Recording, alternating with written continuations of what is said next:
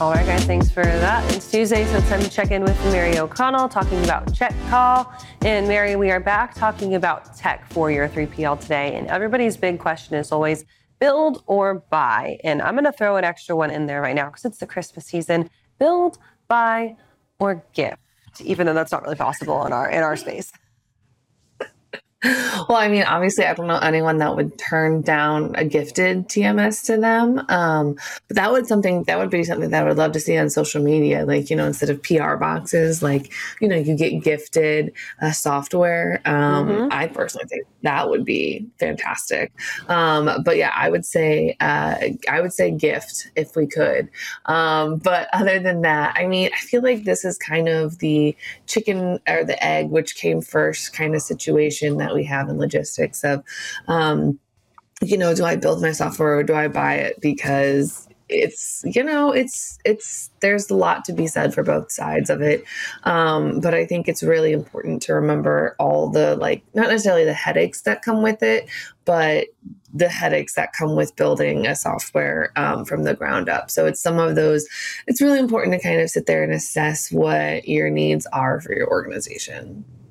And Mary, let's talk about some of those headaches on this Tuesday morning. So we're not just talking about you need a plan, but you need to hire appropriately. You need to have a full team. Then you need to address what problems and then the priority for them. Can you break down what it kind of goes into building out a solution? Yeah. So personally, if it came down to it, I would be team buy because the headache of building a software, no, thank you. But it's something to think about because, okay, so if you decide that you want a TMS, for the most part, you're going to spend the next year, we'll use the TMS as an example just because it's a nice, easy example. Well, you're going to spend the next year kind of shopping around, figuring out what you want, seeing a lot of demos, et cetera, et cetera. And then, about a year and a half later, you'll do some testing and you'll get signed with someone. And then about a year and a half after you start that process, you're going to probably have a TMS that's ready to go completely right out of the box, as you would if you bought it.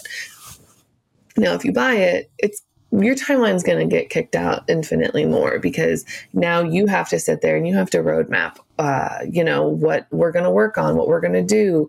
You're going to have to plan it out and know, okay, well, for these couple months, we're going to work on this, or for these couple months, we're going to work on this. This is what we want it to look like. This is what we want it to do. And also, you're going to have to go out and hire your developers, your software engineers, your UI people. You're going to have to go out and hire a team of people to build this software for you. And so you have to hire all those people. That's going to take a couple months. And then you have to build it from scratch. And contrary to popular belief, developers can't make something happen in 6 months. They sometimes need a little bit more time.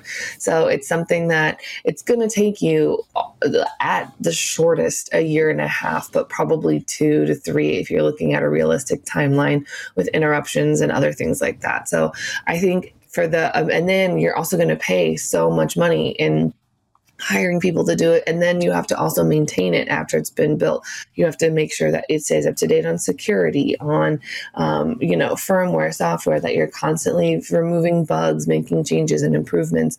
And that is a lot of resources to eat up your time, especially if you're just a freight broker, you're not a software provider. That's a lot of unnecessary resources that aren't 100% helping your customer. So, of course, Mary, when it comes to this, there's not a one-size-fits-all answer, right? It is so super dependent on your business, your priority, even sometimes on your individual talent that you have in your business and who's capable of doing what skills, who's capable and has the time to manage a system, whether that's even just attending demos if you're looking to buy or learning how to code out software if you're looking to build. And it's a really good exercise in understanding your team and understanding your skills. So from a management perspective, when you're weighing that decision between build versus buy, do you also now look at the skills of your people and do kind of an internal review of your employees as well while you're doing that internal review of your business? And is the quality of people that you have, is that a good, I guess, kind of metric to help you decide whether build or buy?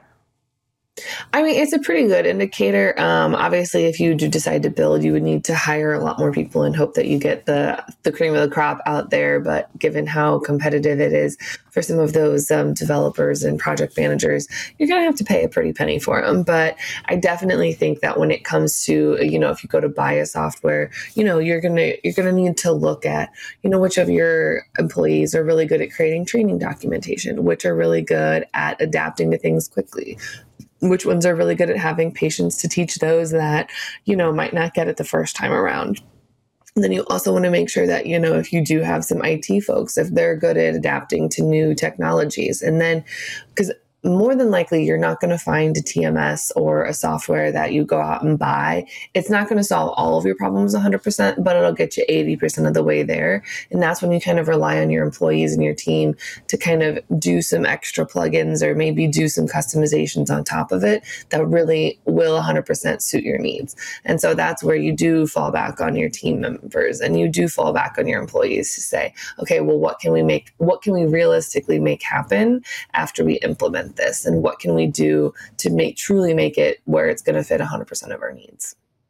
Mary, I think that's a great point. That was going to be my next question. If you can get something off the shelf and it's going to get you 80%, is really building out your own TMS worth that additional 20% with all that time and effort going in. When you're looking at a combination of the two, what does that look like if you're saying, you know what, I'm going to build, but I'm also going to buy where I need to fill the gaps? I think it really kind of comes down to, and this is something that we talk about pretty in depth today on today's episode of Check Call, is, what is the core of your business? Is the core of your business, being a freight broker, servicing your customers, or is the core of your business providing software and solutions? Because if it's not something that's like a core to who you are, if it's just something to help facilitate you doing your job, then it's not worth the extra money, because it's taking away things that you could be adding for your customer, and it's taking away like your focus from moving freight and, helping your shippers out the best that they can. It's taking away from that. Whereas if you are a software provider, absolutely, you would be doing all these other things, investing in the future of that software, of that product that you're offering, because that's the core of your business. So it's kind of one of those where, like if you buy a house and, the floor is caving in and the roof is caving in, but the bathroom is dated. You're not going to spend all your time updating the bathroom. You're going to spend your time making sure that the floor isn't caving in and the roof isn't caving in, because it's core. It's part of keeping the house up versus just having an ugly bathroom. Yeah, it's never an easy choice, I think, to prioritize what needs to be prioritized. But Mary, thank you for joining us this morning. Of course, you'll shed a little bit more light on that coming up in Check Call this afternoon. Where can people find it? Just keep watching FreightWaves right here on YouTube, or you can get Check Call the podcast anywhere you get your podcasts, like Apple Podcasts and Spotify, and it'll be coming in hot at 12:30 Eastern today.